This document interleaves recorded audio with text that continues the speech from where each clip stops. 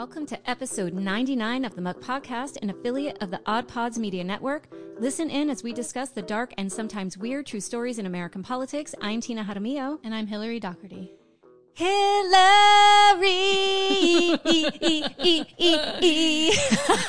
Oh my God. I'm doing an extra sing-along because, you know, there was a podcast that... Oh, did you hear that? Yeah, oh yeah, no, I did good, hear because that it. was on my notes. I heard it. Hi. Hi. Fuck you, Kardashians.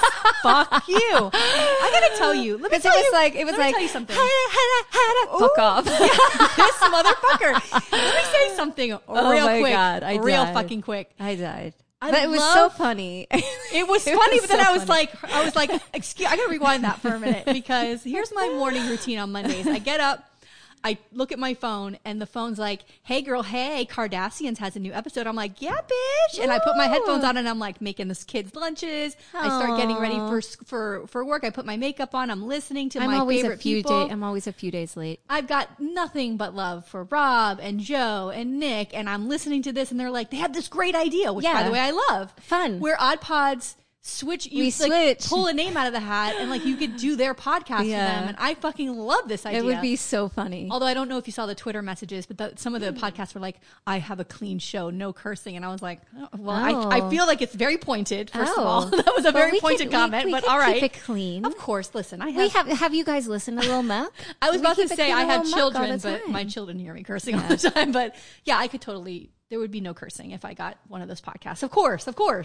Total respect. Okay. Yes. But then we're all about the respect. Then Nick and Joe thought it would be really funny. Yeah. They come back from commercial, and Nick's like, Yeah. "Hey," like doing this whole thing. He's like, "Hey," he's like, "Roddy," and then Joe, I know. the balls on this one. He goes, "What the fuck?" Which was an impression of me. Yeah, it was great. But I was yeah, like, it was very am I funny. so sing-songy? Apparently. By the way, it's funny that Nick did it because that's all the fuck that Nick does on that show is sing song. So, hello. We're kindred spirits. I had that on top of my notes. Keep of the Kardashian impression. But hey, we're up for that, right? Like we'll totally pull. I'd be a little Beard Al would be my downfall, I think. No, I think we could do it. Well, you could do it. I go, yeah. I'm not as big a Weird Al fan. Sorry, Lauren. I'm not. But all right. But I'm up for it. Let's do it. Let's just do it. I'd love Who to hear somebody cares? do our show. It would be fun. It would be so much fun. Okay. That's number one. Uh-oh. Here's another thing do we want to get into the dark shit that happened this week? Because there's two things in particular. I'm sure there's one on your list. Yeah. Do you want to get into that one first? Is it Rittenhouse? Yeah. Okay, go ahead. What do you think? Go on. Well, I know. I'm at a loss, and I shouldn't be.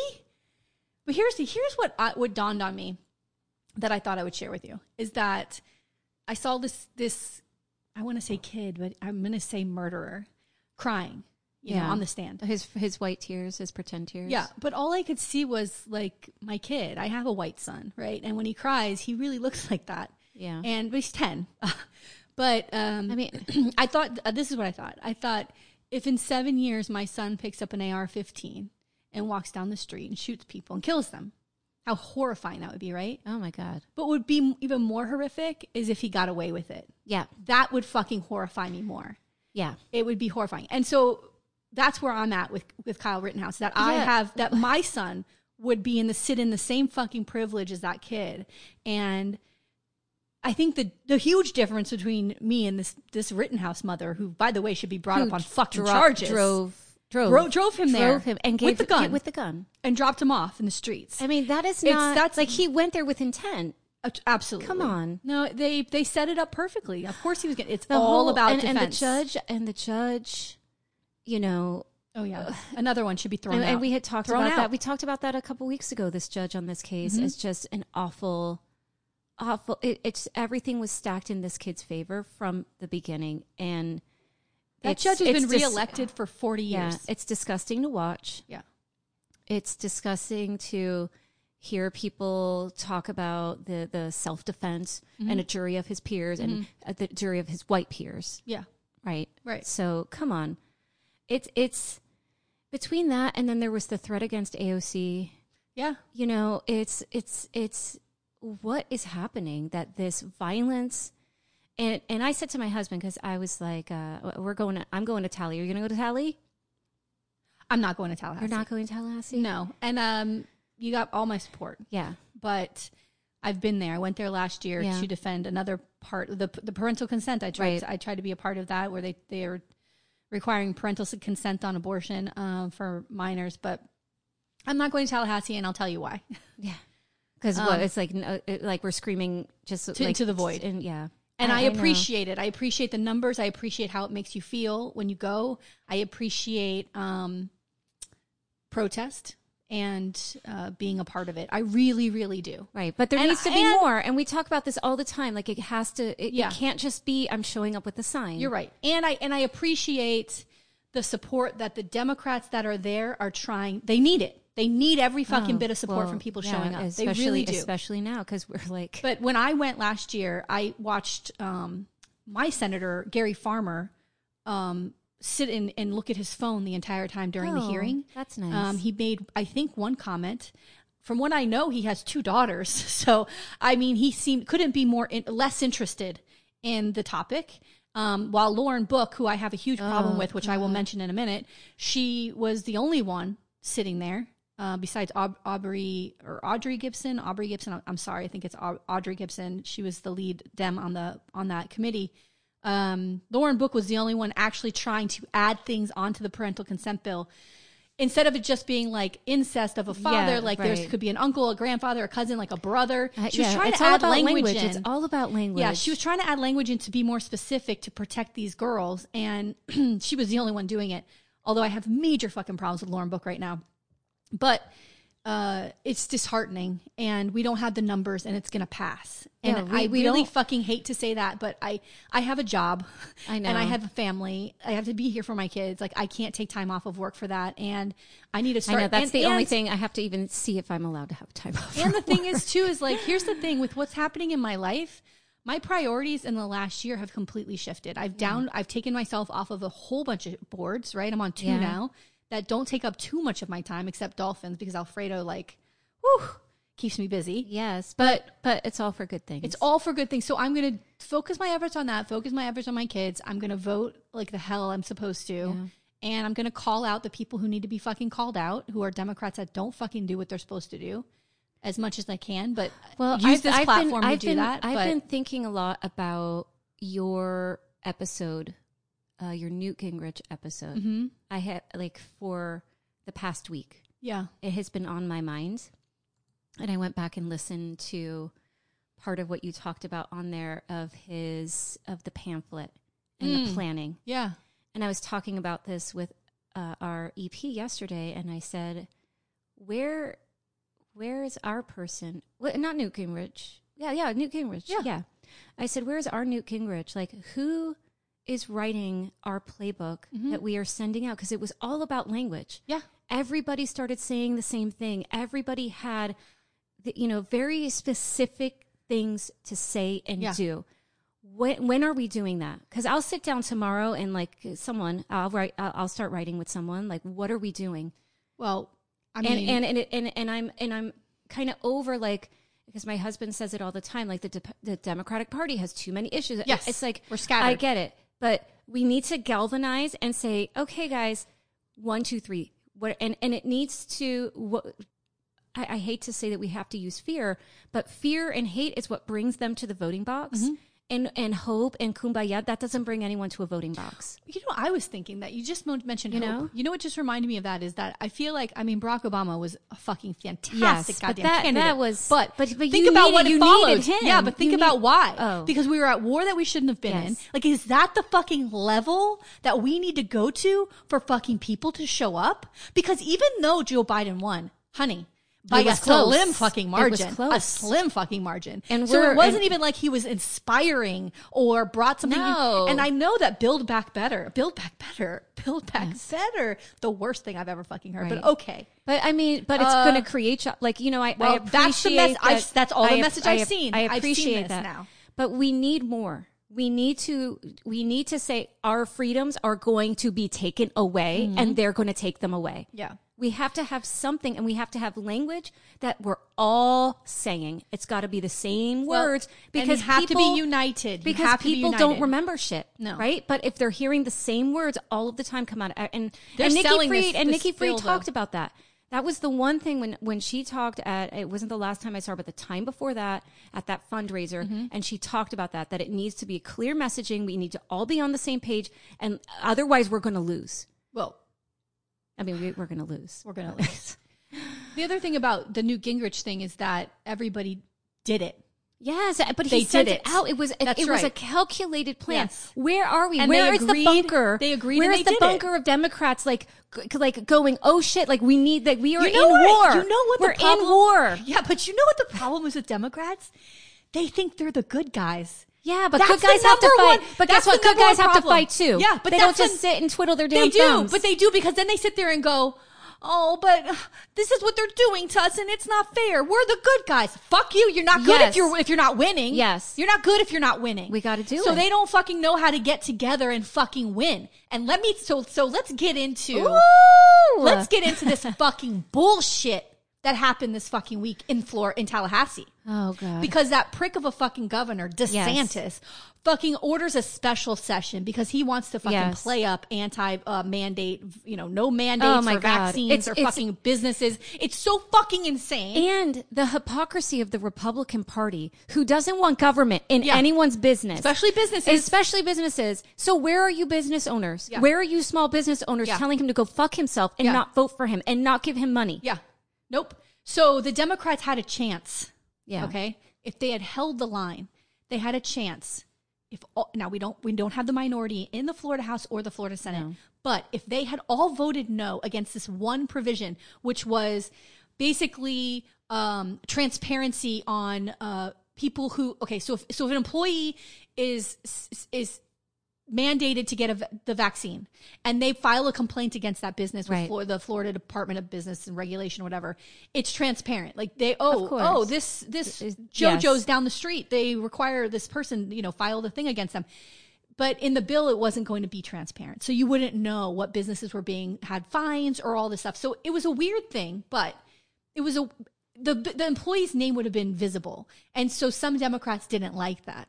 Okay, but this is the thing that they could have held a line on, right? No. If they held the line, it would have sent that away, and it would have gone away, and they had an opportunity to then try this anti-mandate thing in court and get it thrown out. Right. Okay? Just like everything that they've done for DeSantis. But they don't do it. Everything's been thrown out in court. Right. And they could have had this opportunity to do that. So Gary Farmer, who, again, I know I just shit-talked him. I get it. I'm not the biggest fan. But he was the minority leader in the Senate. Yeah. But got overthrown over the summer. Okay? And during the last session, got thrown. All his Dems are like, get the fuck out of here. Okay. He said to them, hey, guys, we need to hold the line here. Yes. They needed to do it in the House, which they didn't. There's like 5 or 6 Democrats that either didn't vote or fucking voted no. Yes, and what I don't understand with the Republicans, I don't understand. Like they're fucking traitors. Yeah, because guess what? I bet you there's some money. Primary these motherfuckers already. There's got to be money involved somewhere. So that's the thing. So then in the Senate, the same thing happened. There were, I think, 5 Democrats that didn't show up. So Lauren Book, who is now show up? Lauren Book, how do you not? The one thing you that you're supposed why they're not to do. showing up. Of You course. know why she's not showing up. Her and her rich fucking daddy, of course, the goddamn fucking throwing money at everybody. He's a fucking Republican. Her father, and she gets tons of fucking money from corporations. Right. So she's not going to go in there and vote against a business thing. She's not going. The fucking leader of the Florida Senate Democrats didn't show up to vote. Tina did not show up to vote. The leader. How the fuck do you lead this party and you don't show up to a motherfucking vote in a special session against DeSantis? It's disgusting. What the fuck, girl? It's disgusting. You better get your shit together, honey. Stop picking out those big ass glasses. You look stupid and fucking vote. Yeah. Fuck you. And I'm not trying to degrade her looks. I'm just saying, you're young, you're beautiful. You don't need to wear these big motherfucking glasses, all right? But you're not do bingo. what people elected you to do. That is your job. This. That is your job. So she's holding meetings in behind closed doors, private meetings, which the press was like, you can't have this many senators in a room. And she's like, sunshine. She goes, it was a fault on my part. Oh. So then fucking Gary Farmer is like, yo, let's get together. There's a picture of the caucus meeting for the Senate Democrat caucus to get together saying, hey, we're going to do this. Half the fucking caucus didn't show up. Half the fucking caucus didn't show up. Where? I don't fucking know, but it's infuriating. Where is our Florida Democratic Party leaders? There is no Florida Democratic, but they do not exist. They do not exist. There's no one at the wheel. And forget it. Like, so when I saw that article about Florida being Republican now, like, that's it. When I tell, so like, when we're going to lose Broward. P.S. Broward's fucking over. And the Moms for Liberty are going to be taking over school boards across the damn state. Honey, my heart. It's just happening. I can't have this. Do you understand? And then I'm going to say something. There's some great houses in Vermont. We can go do the podcast there. One more, because look, we're 15 minutes in. That's fine. I got a couple of things, but I can add them at the end. But I'm going to say this right now. I'm going to tell you another thing that fucking pissed me off this week. And I love every one of you. If you hear this and you tweeted it, I still love you. Don't fucking worry about it. Here's another thing that fucking pissed me off. This week, Michael Udine, he's a Broward County commissioner, was voted mayor by his other commissioners. They take turns every year, right? Mm-hmm. So Michael Udine became the mayor. And all I saw on Twitter were congratulations to this guy from a lot of our friends. Some are elected, some are not. But, congratulations, Michael Udine, da-da-da-da-da. This Michael Udine, in the last election for 2020, twice he's got a business that twice gave money to Chip LaMarca's campaign. So let me say something to you. It's the problem. This Michael Udine is not supporting Democrats. He's a fucking Democrat. You gave money to a Republican who voted against trans children playing sports, who voted against women's reproductive rights. You gave to his campaign, which got him fucking elected. Yeah. And that is what he did. You don't represent this fucking county as a Democrat. You can go fuck yourself. And all these fucking people who, again, I love you. Yes. But do not congratulate a fucking wolf in sheep's clothing. Yeah. Don't fucking do it. He's a fucking prick, and he's giving money to Republicans who are voting against my fucking rights and the rights of people that we love. Yeah. So go fuck yourself, Michael Udine. Fuck you. Don't ever fucking tell me you're a Democrat. Go fuck yourself. Yes, girl. Oh, God. Tina. But this is the problem. And this has been the problem with that Chip LaMarca in this county. Yeah. Who was going to win again. Oh. He will win again. He's going to win again. And guess what? What? He'll become a senator. And he's going to be a senator. And then he'll do this. And then maybe he'll run for governor. And his short ass fucking Napoleon dick. I can't take it. Don't fucking shake my hand and tell me you're a Democrat and turn around and give money to somebody who doesn't give a fuck about me. But this is what I think we need to start calling out.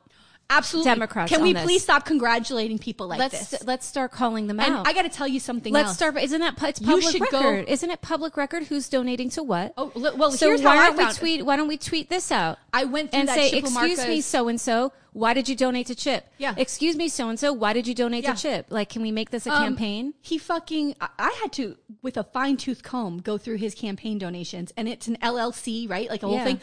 Anytime it was an LLC or something, I highlighted it and went to Florida corporations to see who it was. And Michael fucking Udine.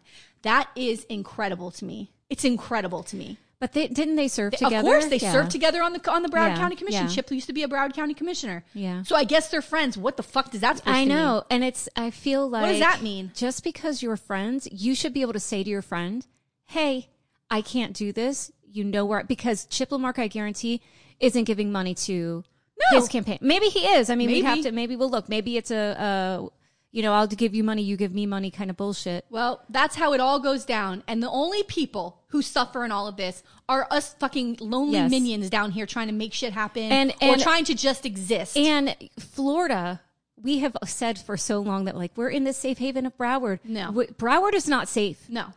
Broward is not safe. We're not. So let's get it together. I have tons of other things, but they're happier. So let's just say let's do. I have two happy things too. We'll do it then. Okay. Oh my God, Tina. You know what the problem is that my life is a fucking nightmare, and so I know I just cursed out a lot of people. my apologies. I really have nowhere else to put it. So I'm putting it on you. Congratulations. You're getting all the hate and the anger that's in my fucking heart. But guess what? I mean, there's really one person I should be screaming at, but I'm not fucking doing it. Yes. But I fucking should. But everybody else is going to eat it. Sorry. But there is a light at the end of all this. That's true. But I still stand by it. If you're a Democrat, fucking be a Democrat. Yes. And because you are letting us down. Yeah. We can't keep supporting Chip LaMarca. I don't care if you're bros. I don't care if you're on the boat. I don't care. And how are you bros? I know. I mean, ew. Vienna sausage hands. I can't fucking take it. Fuck this, Tina. Fuck it. Am I first? Yeah. Oh, okay. Hi. Hi. Let's get into this because, honey. Tina, I take a deep breath. I can feel my heart like racing. It's okay. We got this. Is good. Are you ready? Yeah. Okay. So I'm going to talk about the FBI harassment of actress Jean Seberg.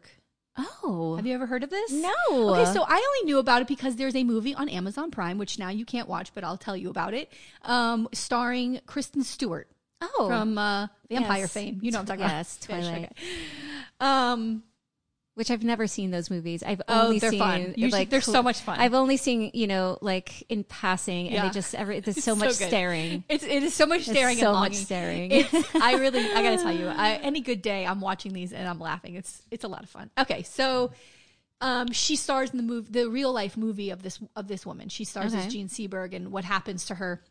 And it's a great movie, so you should check it out. But a little bit about Jean Seberg. She was born in Marshalltown, Iowa. She's the daughter of a teacher and a pharmacist. And after high school, she enrolled at the University of Iowa to study dramatic arts, but then took up filmmaking instead. And she gets entered into a contest, and she wins it to be a part of a play. And she first, becomes an actress. And she made her film debut in the title role of Joan of Arc in Saint Joan in 1957, having been chosen from 18,000 hopefuls by director Otto Preminger in a $150,000 talent search. Wow. Which is a lot of money. Back then, in 57, yeah. And that's a lot of people vying for that role. Yeah. I guess because they didn't have much, you know what I mean? Like today, there's so many films, TV, like opportunities. Yeah. So when she was cast, it was the only experience she had was doing summer stock, like in the, you know what I mean? That's Those so kinds cute. of plays. Yeah. And the film generated a great deal of publicity, but Seberg commented that she was embarrassed by all the attention. He cast her in his next film called Bonjour Triste in 1958, which was filmed in France. And she actually fell in love with this country and ends up living in France for a good part of most of her life. Wow. In Paris. I know, how jealous. I'm so jealous. No, sounds amazing. Yeah. So what are we doing? Oh, God. What are we doing here? Sorry, go ahead. No, it's so true. I'm just imagining the Eiffel Tower. Oh, I've seen it 3 times. I've been to Paris 3 times. Dang. And the first time I saw the Eiffel Tower was with my friend Leanne, and we came off of we totally overpacked. We had 2 suitcases, and we came off the train. We went up the steps with our suitcases, and we were walking to our hotel, and when we looked between these 2 buildings, the Eiffel Tower was there. Wow. And we fucking dropped our bags and started screaming. We were like, you hold each other's hands and you're jumping.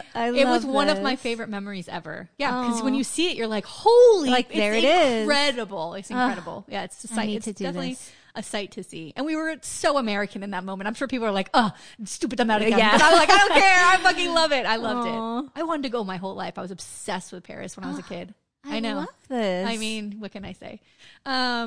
Okay, so the director told the press, it's quite true, quote, it's quite true that if I had chosen Audrey Hepburn instead of Jean Seberg, it would have been less of a risk, but I prefer to take the risk. I have faith in her. Sure, she still has things to learn about acting, but so did Kim Novak when she started. End quote. I know.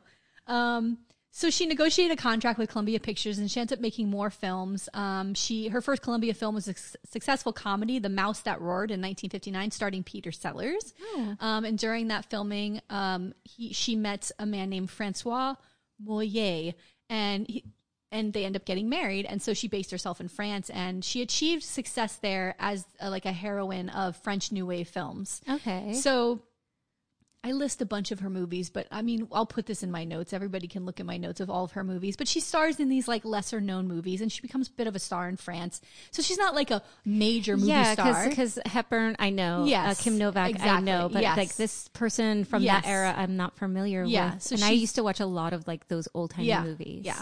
She starred with Warren Beatty so she goes back to Los Angeles, starts filming American films, and she starred with Warren Beatty in Lilith in 1964 for Columbia. And that's like the first time that critics actually took her seriously. Oh. And in the late 1960s, she was more based in Hollywood, and she made Moment to Moment in 1965. And she had a small part in another movie called A Fine Madness, which had Sean Connery in 1966. Oh, that's a hot Sean Connery. Yes. So she appeared in only one musical film called Paint Your Wagon in 1969. Oh, I know that movie. Do you? Yeah. And she co-starred with Lee Marvin and Clint Eastwood. Okay, so let's get into the FBI and what they did to her. So yeah, I don't get it. She just seems like this actress. Like who cares? Yeah. Right.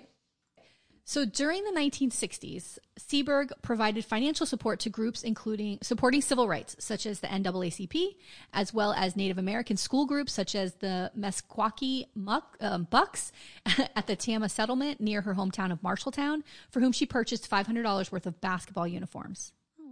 As part of its dirty tricks aimed at black liberation and anti-war groups, which began in 1968, the FBI became aware of several gifts Seberg had made to the Black Panther Party, totaling $10,500 in contributions. Good for her. And these were noted among a list of other celebrities in FBI internal documents, later declassified and released to the public under the Freedom of Information Act requests. Okay. So there's people money. trying to help these organizations. Yes. Good. And the FBI, they don't like that, right? Now we're going to track her, basically. Wow. And the FBI operation against Seberg, directly overseen by J. Edgar Hoover, used COINTELPRO program techniques to harass, intimidate, defame, and discredit her. Wow. Yeah. So a little bit about this program. It was from 1956 to 1971, and it was a series of covert and illegal projects conducted by the United States FBI aimed at surveilling, infiltrating, discrediting, and disrupting domestic American political organizations. Wow. Yeah, because we can't have that. Wow. Yeah. So she was one of the targets. This is why we don't know her. Right.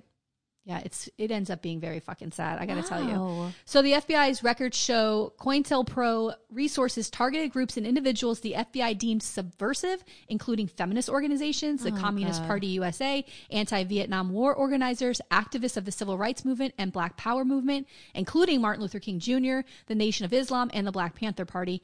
They targeted environmentalists and animal rights organizations. Come on. The American Indian movement, independence movements, including in Puerto Rico independence groups, as the Young Lords and the Puerto Rican Socialist Party, a variety of organizations that were part of a broader New Left and right-wing groups such as the Ku Klux Klan and the National States Rights Party. So they're putting them all together. Yes. This is insane. I know.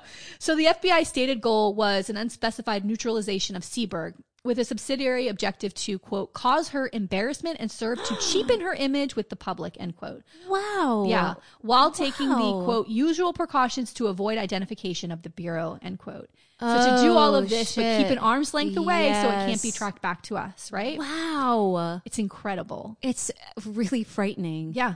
So she's like going about her life. Yeah, giving money to not organizations. realizing that they are coming after her. Right. Well, I think she starts to realize because it gets fucking spooky. Okay. Wow. So all of this strategy can now be found in interoffice memos because now all this stuff is out there. And so that's how we know that this was now happening.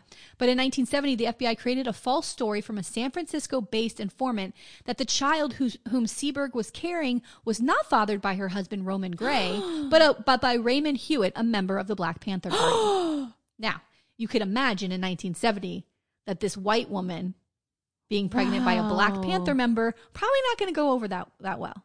Wow. So they used a newspaper. That's how they kept their arm out of it. This is her life. Yeah. So the story was reported by gossip columnist Joyce Haber of the Los Angeles Times, with Seberg thinly disguised, and was also printed by Newsweek magazine, in which Seberg was directly named. Wow. And she can't sue for libel? She does. Okay. So Seberg, of course, this is upsetting to her, right? Yeah. So she goes into premature labor. And on August 23rd, 1970, she gave birth to a 4-pound baby girl. No. And the child dies 2 days later. No. I mean, wow. What the fuck, right? And this is this is a little bit fucked up, but Seberg held a funeral in her hometown with an open casket that allowed reporters to see the infant's white skin, which disproved the rumors. The fact that she had to do this to prove this to people. I mean, I can't even imagine like what it's kind of a gross thing. Like, obviously she's not racist. I mean, I don't want to say, you know what I mean? Like, I can't say racist, not racist, because she's supporting all of these amazing groups at a time when white people weren't fucking doing that. And so, you know, but to probably to save her name, her career, her husband. Yeah. I mean, like, because regardless if it was from a Black Panther member or any other man, if he's like, wait a minute, you're with someone else. Right. This isn't my child, you know. And also in the movie with the Kristen Stewart, they show her having an affair with this person. So I don't know if that really happened or if that was for the movie, to dramatize the movie. But I don't know. You know, what am I going to do? So she contended that she had become... Okay, so Seberg and Gary, you know, her husband, later sued Newsweek for libel and defamation, asking for $200,000 in damages. She contended that she had become so upset after reading the story that she went into premature labor, which resulted in the death of her daughter. Wow. A Paris court ordered Newsweek to pay the couple $10,800 in damages and ordered Newsweek to print the judgment in its publication, plus 8 other newspapers. The Seberg investigation went far beyond the publishing of defamatory articles. According to friends interviewed after her death, she experienced years of aggressive in-person surveillance, constant stalking, as well as break-ins and other means of intimidation. Holy crap. Yeah. Like, it reminded me of Kia Morris. Yeah, so like our government doesn't want these groups that are pushing for equality and equity and all of these things to flourish, that they're going to destroy this woman who's trying to help them. Yeah. It's insane. Yeah. It's insane. Yeah. They're going to, she's not even, it's not even, she's an actress, yes, but it's not like she was, you know, Marilyn Monroe. You know what I mean? Like, what is she actually doing? Right. She's not even that famous. Right. You know what I mean? They probably are just like, who's this lady think she is, giving money? It's fucked up. Oh my God. So the newspaper reports make clear that Seberg was well aware of the surveillance, like she knew. So FBI files show that she was wiretapped in 1980 and 1980. Yeah. And in the Los Angeles Times published logs of her Swiss wiretapped phone calls. Holy crap. Yeah, which is fucked up too. That's fucked up. What the hell is happening? Her phone calls are being published. This is 1980. This is well after. Yeah, it goes on for a long time. Yeah. The U.S. surveillance was deployed while she was residing in France and while traveling in Switzerland and Italy. The FBI files reveal that, don't they have anything else to do? Wait. But are they allowed to have an international? Yeah, so I think I get into this a little bit. Because like, so that's another country. It's not like you're just going in another state. Right. This is someone else's country. Right. I think they asked for permission. So the FBI files reveal that the agency contacted the FBI Legat, which is the legal attachés in American embassies in Paris and Rome, and provided files on Seberg to the CIA, Secret Service, and military intelligence to assist in monitoring Seberg while she was abroad. Wow, so they're saying we're very concerned about this person. Yeah. And what do the people know? They might say, well, maybe this is somebody doing nefarious things. They don't know. Doing what they're told to do. Wow. FBI records show that Hoover kept President Richard Nixon informed of FBI activities related to the Seberg case through Nixon's domestic affairs chief, John Ehrlichman. Attorney General John Mitchell and Deputy Attorney General Richard Clandestine were also kept informed of FBI activities related to Seberg. So everybody knew what was fucking going on. I know.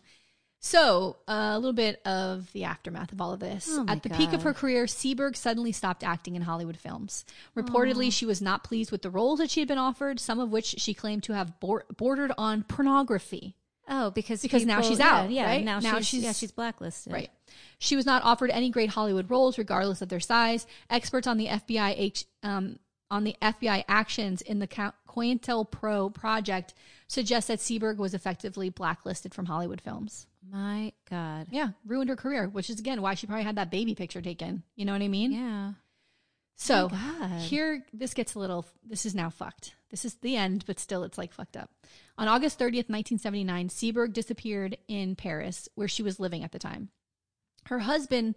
Oh my God, I'm so sorry. Did I say 1980 before? Yeah. And you were like, 1980? It was 1970. I'm sorry. I'm so sorry. It's okay. It's okay. I got to her death to figure that part out. Sorry. So on August 30th, 1979, Seberg disappeared in Paris where she was living at the time. Her husband, Ahmed Hasni, is this a different husband? Different husband. She had 3 different husbands over time, so this is a new husband. He told police that the couple had gone to a movie, and when he awoke the next morning, Seberg was gone. After Seberg went missing, Hasni told police that he had known that she was suicidal for some time. Oh, no. He claimed that she had attempted suicide in July 1979 by jumping in front of a Paris subway train. She had actually attempted suicide a few times over the last decade. No. Like this, she was tortured by this. It took a toll on her. On September 8th, 9 days after her disappearance, Seberg's decomposing body was found wrapped in a blanket in the back seat of her Renault, which is her car, parked close to her Paris apartment in the 16th arrondissement. I always get that wrong, but it's like their neighborhood. Yeah. So wait, right.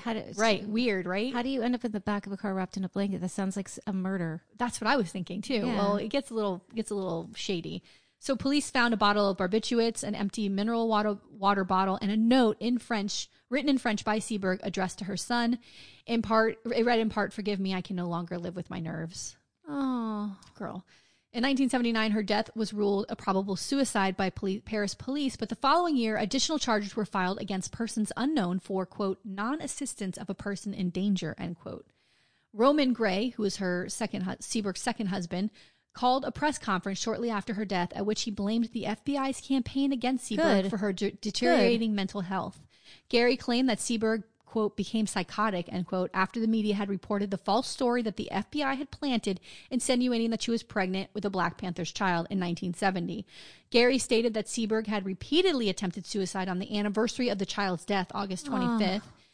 6 days after the discovery of Seberg's body, the FBI released documents under the Freedom of Information Act admitting its defamation of Seberg. Oh, my God. While making statements attempting to distance the agency from the practices of the Hoover era. Wow. The FBI... oh, sorry. Yeah, it's not our fault. I mean, Hoover told us to do it. Yeah, he's the bad guy.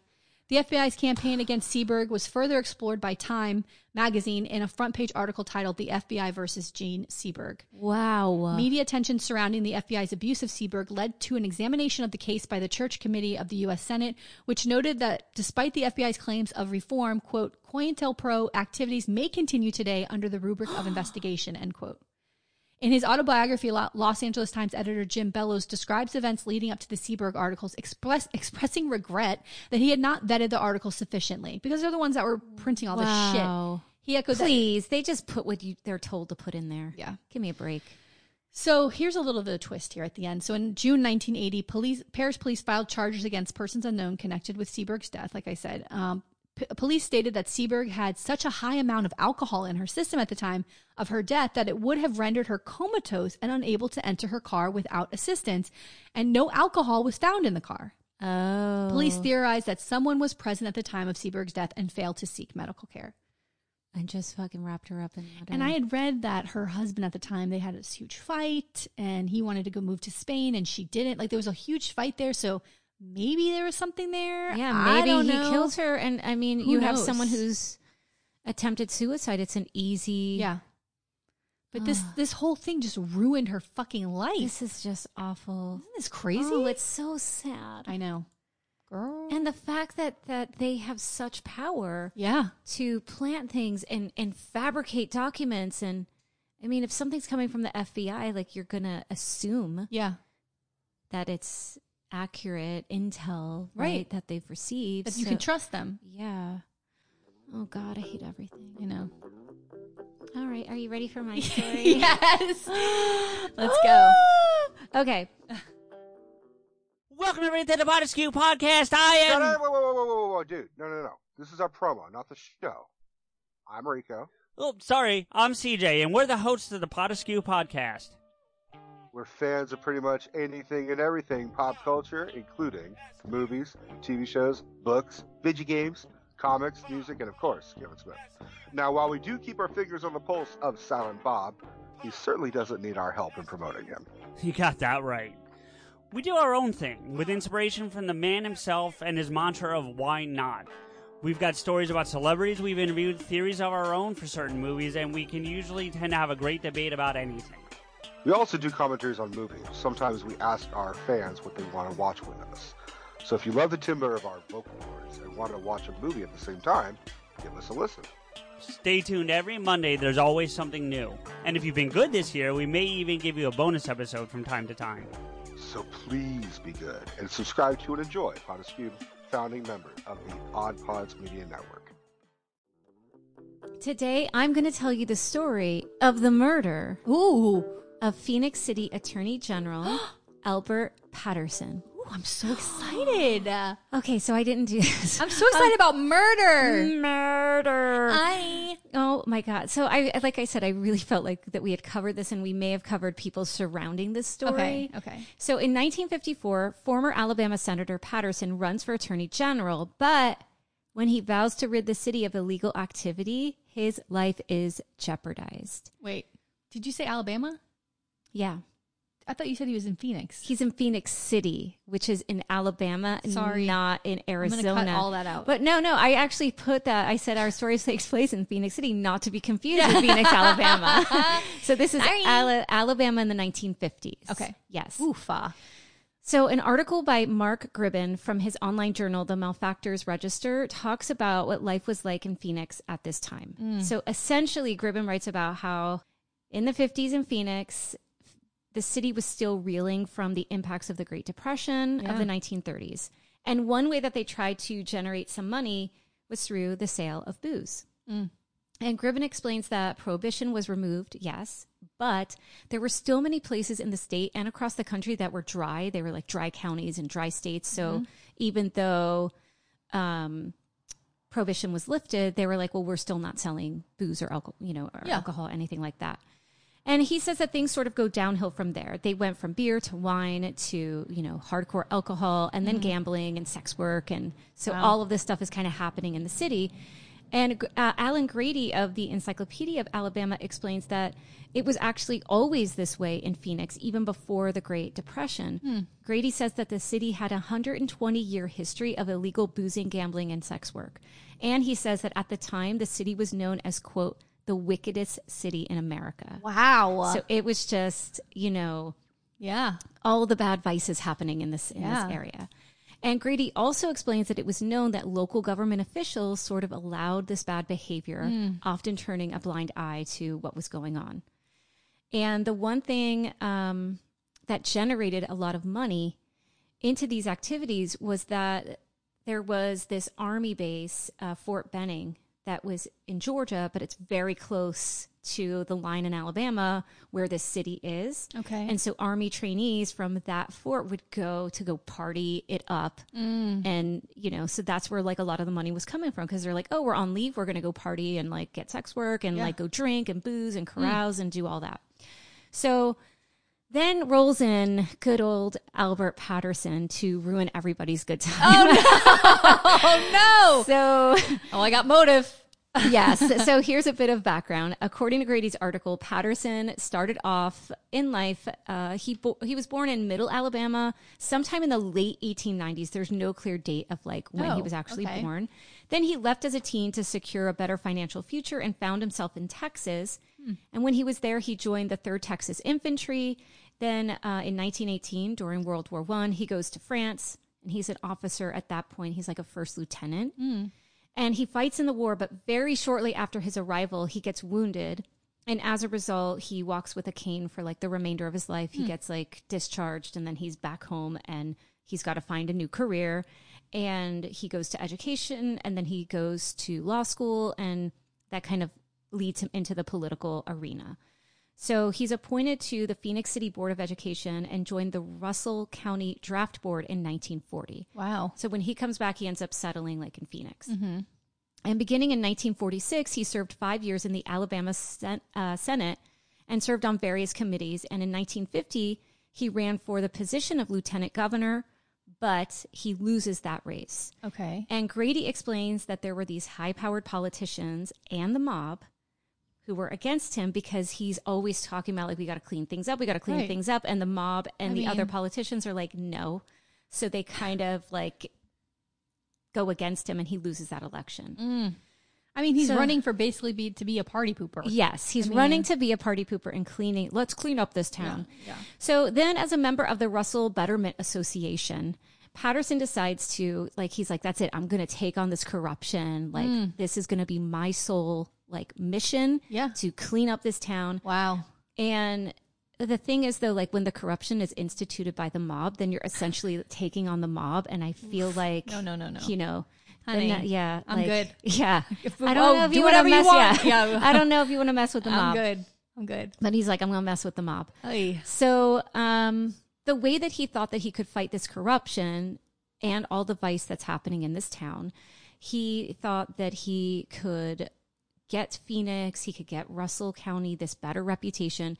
So he decided, I'll run as attorney general because then he can, you know, impart charges on people and actually like make some change. Wow. So if the mob opposed him as lieutenant governor, like they're how sure did as he do hell this? are Yeah. like they're not going to be supporting him as attorney general. Oh my gosh. So on June 10th, 1954, after a very close race and a runoff election, Patterson wins the Democratic primary. So he is now the primary elect, and like so he's not there yet. Not there yet, but they're heading into election time. Uh-oh. So here we go. Oh no. On June 18th, so just Days later. Wow. Patterson was leaving his law office around 9 p.m. And as he headed toward the parking lot, he was shot 3 times and he dies within minutes. Like they said that he kind of like staggers to the front of his car and then like just collapses and like, oh shit, dude. So allegedly, Patterson knew that he kind of knew like his life was in danger. And he told, and this is coming from his wiki page, but he told a church group the day before he was killed that, quote, I have only a 100 to 1 chance of ever being sworn in as attorney general. So he either like knew something was up or he just was like, look, like, I know I'm not going to win that. Like I maybe won the primary, but there's no way I'm winning the election. And Alan Grady explains that when he gets killed, like people really flip the hell out because it's one thing, like, to have the guy lose an election. It's another thing to, you know, have a person killed, you know? Fucking insane. So the governor at the time, Gordon Pearsons, declares martial law. Ooh, and he calls in the National Guard. Yes. He's like, this is, I'm not fucking crazy. around with you. Yeah. And basically he cracks down on all the illegal stuff. Whoa. And the thing that's interesting is Patterson had said, you know, it's probably going to take 10 years. It's going to take a decade. If I get elected as AG, to really like get all of this crime out of here. But after his death, because of like the outrage and like the guy starting bringing in the National Guard and cracking down, 6 months, boom, he cleans this area out. My God. In 6 months. That's insane. It's crazy. Great. I love it. But who shot... Yeah, what the... Who shot Albert Patterson? So according to Grady... I was just like, I shot the sheriff, but I didn't shoot the deputy. I mean, is this person... What kind of a line is that? I know. Why are you admitting to one thing and not the other? You're going down, bitch. Oh, my God. So according to Grady, 3 people were brought up on charges in the murder of Patterson. Wow, 3? 3. Okay. 1 was Albert Fuller, who was the chief deputy at the time. Tina! 2, Arch Farrell, the local circuit solicitor, who we now call the district attorney. Get the fuck and the out of here! third person was Cy Garrett, the outgoing state attorney general. Wait a minute. Hold on. The mob hears about this guy's death and like, thank you. Yeah. We wipe our hands clean. We're not fucking part of this. Or they're all in it together, right? Holy shit. I was like, what? I was not expecting that at all. I was like, I have to have the twist. Oh, I love it. So I couldn't find the case records, but basically they're all indicted on the charge of murder. Wow. So Time magazine published an article at the time, and there was speculation that folks tried to mess with the vote tallies to ensure Patterson's loss in that election. And Patterson was supposed to testify before the grand jury about all of this, but then he's shot dead. Oh, okay. And the then attorney general, that guy Garrett, who is ends up on the charges, he was supporting Patterson's opponent. And he ends up having to still have to testify in that grand jury. And he ends up indicted for trying to alter the election results. So so they he was were part of it. They were part of it. And then they knew that he was going to testify, so he gets killed. There's no fucking election worth taking someone's life. There's no election worth that. It's terrible. It's such nonsense. It's terrible. Holy cow. So the sentencing. So according to Grady, Albert Fuller, who was the chief deputy, he got life. But other accounts note that he was released. So 10 years later, like he doesn't end up serving life and he gets out in 10 years. But he was like tried and he was found guilty of that. Damn. Arch Farrell, who was the DA, got acquitted. And then Cy Garrett, he never got sent to trial. So the thing that happened with Cy Garrett is like all this thing like kind of breaks out. He does his testimony, and then he is convalescing in a mental institution for a while. And then he sounds comes like out, it sounds like a nice vacation. To be then he honest comes with you. out of the mental institution and finishes out his term because he was going to be termed out anyway. Okay. Right? But he finishes out his term and he kind of like deny, but they never end up pressing, like they never take it to trial. Wow. So the aftermath. So his murder, as I noted earlier, led to the cleanup of the city. Like I said, like within 7 months. Wow. The Alabama News Center explained that not only were these guys indicted, but the investigation cracked down on the organized crime syndicate and everyone helping them, which resulted in over 700 indictments. Wow. It implicated cops, local businesses, shit. and of course elected officials. So it like, you know, his murder was this one thing, but all this other stuff. Because he died, they were able to do all of these things. Yes. Wow, that's incredible. Which is crazy. Yeah. So some points of interest, according to Brian Lyman's article in the Montgomery Advertiser, his son, John Patterson, assumed the nomination and was elected. So his dad dies, and then he assumes his dad's nomination and ends up getting elected as Attorney General of Alabama in 1955. And then he was elected as governor in 1958. Wow. But he's a dick. yes, I need to make it very clear. Giant fucking racist. That he is a piece of shit governor. Oh, motherfuckers. He was a pro-segregationist who appealed to racist whites, turned to the Klan for support, and placed an injunction on the NAACP that basically destroyed any attempt by that organization to bring any sort of rights to blacks in the state. I gotta tell you. So an injunction, like, but yeah, that just, it's a court order that says like you cannot practice, you know, doing your particular thing, and it puts a hold on that organization. So it just like basically like crushed that group. Let me say something real quick. It's such if bullshit. There's anything, if you're listening to this, let me just say what I've learned on this podcast and for doing it for almost garbage. 2 years. Everyone's garbage. No, for doing it for almost 2 years, this is what I know, and it goes to what you just talked about, and also the Rittenhouse. Yes, what happened this week. Yes, if there's anything you can count on in the United States of America, it's the toxic masculinity and fragility of white men. Yes, and women, and women, of course, but they have women, these white women who go along to get along, are under this assumption that white men are for them, right? And but white they're men also, are not for but they you. are also equally racist. They are, but they are not for you, and they will step on you and your uterus to get what they want and to stay in power. So, if there's anything you can count on, it's that white men will do whatever it takes to hold on to power. Yes. And fuck everyone else. Yes. So, and that was this guy. You know. And I, in fact, I put him on my list because like when I started reading, I was like, oh my God, this guy's awful. Like he deserves his own episode. So I'll probably do that at some point. Do it. I'd love to. And Robert McFadden of the Times noted that Patterson basically laid the groundwork for George Wallace. Here he comes. Excuse me while I vomit. Yeah, another great one. So another article I read said that they were considering planting a tree in honor of John Patterson, the son, because he just died. So he was governor. He just died at 99, this racist dirtbag. Yeah. But in 2021, right, he died this year, they were still considering honoring this person with a freaking tree. Like, we're going to tear down racist statues, but we're going to start planting trees for racists now? It's 2021. Why does he deserve a fucking tree? He doesn't deserve a tree. Nothing grows great in America like racism. Come on. God, Racism's the greatest thing here. Fuck. All right. So Tony Stauffer of Citizens of East Alabama reported that in June 2020, a statue and a bench were created to honor Albert Patterson, the father, and commemorate his work. So it's like, look, I get it. He tried to do some good things and clean up the town.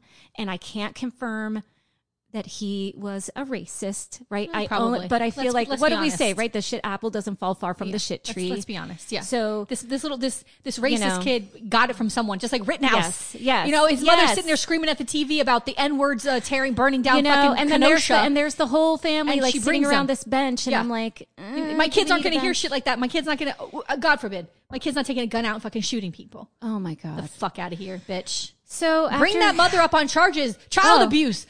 Yes. Come on. Well, I'm waiting for the civil. I want them to take every piece of dollar taken from that family. They should pay. If you teach your kids to be racist, isn't that fucking child abuse? I'm sorry. It fucking, look at what it leads to. Look at what it leads to. Hate. It's anger, murder, and this rape. is, you know what I was thinking of? Oh, then there's that rapist that got off this. I can't. Girl. Even. But here's what I was thinking about. He's 17. He's a senior.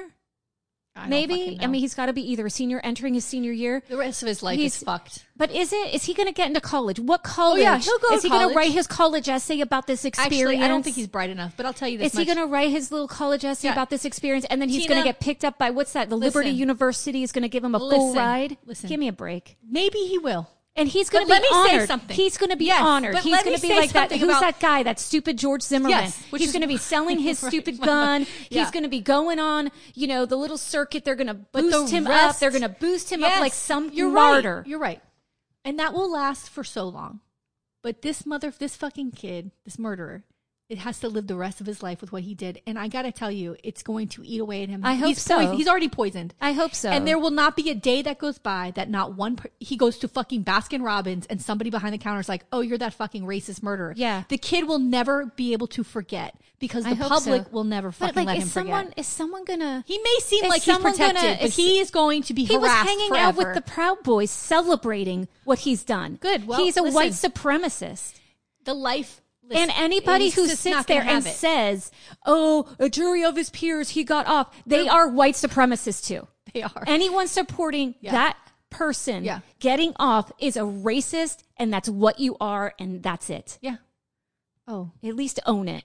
So disgusting. Girl, you are so fucking right, Tina. I'm so mad right now. Girl. So one other thing that I thought was interesting, and it's a little silly, not silly, but the Garrett, the guy, after he returned from the mental institution, I read an article that his car veers off the highway. He ends up with a broken neck, fractured elbow, his ears almost completely ripped off. Jesus. He doesn't die, but they're like, yeah, dude, you still need to go testify, and you're still going to get in trouble for all this. Do you think stuff. he did it on purpose? I don't know. I was like, or is he just like I'm trying to get some sympathy. I'm trying to get out of this. I convalesced, and now I can be in the hospital for a while. I don't know, but that's the story. Get your ass in the courtroom, bitch. Get in there. So that's the story of the murder of Albert Patterson. Absolutely fantastic. Fucking great. I mean, nothing gets me going like this bullshit. God. All right, so let me tell you a couple things. Number one, I took my kids to see the new Ghostbusters yesterday. Oh. You have to take the kids. I have. So what? So we don't go to the movies. Why not? I can't tell you the last time. Okay. And listen, have your kids seen the original Ghostbusters? Yeah, of course. Take your kids to see this movie. I'm going to take them to the movies. It is one of the best movies I've seen in a very long time. And I was going, listen, I'm a Ghostbusters fucking fanatic. Yeah. Bill Murray all day. We've seen it a million times. This picks up, it's related to the first story. It's not a remake of the fucking Ghostbusters. It's related to the first story. There's characters that are talked about from the first story. Isn't it like the grandson of, what's his face? It's the granddaughter and grandson of Egon. Oh, it is such a great story. Paul Rudd is in it. He's adorable and funny. He's cute. You have to take your kids to see this movie. My son and Maybe I'll do it this week. Maybe that'll be a fun thing for us to do. Go to the AMC up here. Yeah. AMC, so whenever my brother comes down and there's a Star Wars movie, that's when we'll go to the movies. Go do it. But it's reminding me. So my husband, this is a segue. Yeah. But my husband, he started writing down stories that my dad tells, and so he has it. It's like Nono's Tales from Italy and Nono's Tales from America, and one of them is about going to the movies. Aww. But it's so funny because he writes it like the way my dad talks. So it's like, this one time I went to go see The Godfather, 1972. My God, the line was around the building. I never went to another movie. It's like all these. It's like my God. And everyone is my God. my God. That because there's one where he gets beat up. It's called My First Time in Jail. And he goes, my God, that police beat me up. Oh my God, I love it. I love your dad. I don't even know him. So okay, go see Ghostbusters. Your kids would. My son and I had the best fucking time screaming, and my daughter kept going shh, shh. And I'm like, your shushing is louder than us actually fucking cheering. So please, she's so everything embarrasses her. She's a middle schooler. Okay. Here's another thing. The new Adele album came out. I want to fucking die. Okay, first of all, it's all about divorce, which I am not in the place for this. It is fucking insane. Shh, that voice. Yes. Tina? I can't. I've been singing all week. Really? Yeah. Well, that doesn't surprise me. I know. But or anybody listening. I know. But I've just, I went back to the Mountain Goats for the past couple of weeks. And love that band. I love them. And then They're I was great. like doing the Strokes. I don't know. I think because shows are coming back. Yes. Oh, guess what I'm taking my son to? What? We're going to go see Tears for Fears. You are? Do you want to come with us? Yes, I fucking love Tears for Fears. Well, I Where saw are they it. playing? They're going to play at West Palm. Outside, like in the outdoor. So outdoors, so you can get seats. But I was like, this. let's just get lawn seats. We'll hang out on the lawn. Tears for Fears. And is the he's like shit. so excited because he loves them. Fucking- So. They were one of my favorites when I was. But a kid. there's like a few different ones. So I was like, Lucas, I said, go through, pick a couple things. We're going to go do it. That's what we're going to do this year. So, but you guys should come with us for Tears for Fears. Well, it'll just be me. My kids do not appreciate. Well, my son. It'll maybe probably would, just but my be daughter would not me appreciate. and me and Lukey because he like my other one. He's not into it. Yeah, no. He's more into like electronic. My sister, my daughter has been putting in her Instagram stories songs, and I'm a little bit disturbed. But I'm also like, okay, well, at least it's music. Yeah. But it's like, don't you love me? Look at me and love me. I'm like, what the fuck? Well, it's middle school. Girl, I can't. Who's she crushing on? Yeah, I know. It's really adorable. It's. Oh, our Lil Muck. I have to say, Oh, yes. and I know I've said it before, I love Lil Muck so much. Well, don't say too much about it because I want to talk about that on our next episode, which is episode Okay. 100 coming. We're going to record it. We're recording it in a few minutes because of Thanksgiving and the holidays. Like we're recording 2 episodes today, which is very stressful. But yes, episode 100 is coming, and I have a whole list of things I want to talk about. And one that of them we're is, thankful for. That we're thankful for. Yes. One is Lil Muck. So anyway, this is coming out the day before Thanksgiving, and I want to say, like, what are your Thanksgiving plans? What are you doing Oh, it's going to be very simple. It's just my parents. here? No, you we're cooking? going to go to my mom's house. She's going to do the bird. Oh God, yes. The bird. Oh, I ordered pies from our dear friend Oh. Kelly's sister. Oh, nice. Yeah, so I'm super excited about that.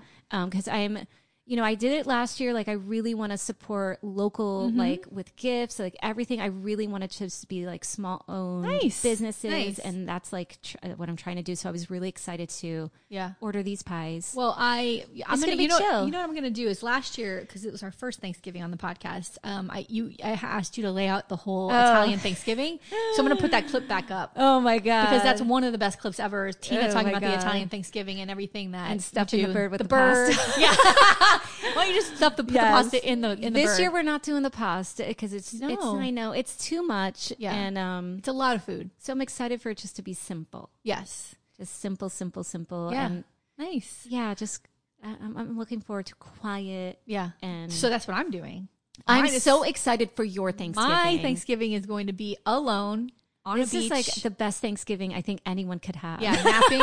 I got 3 bikinis. Ooh, She looks good, honey. Well, I don't know if I look good, but no one's going to be there anyway, so who gives a fuck? And that's what I'm going to do. I'm going to nap. I'm going to eat good food. I'm That's so what I fucking wanna excited. do. I wish I could just go away and do nothing. Yeah, I'm going away. I was just like, what are we doing? So he's taking the kids.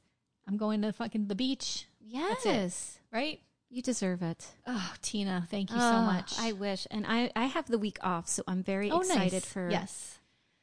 just to do nothing. I don't want to do a damn thing. I hear you. Me neither.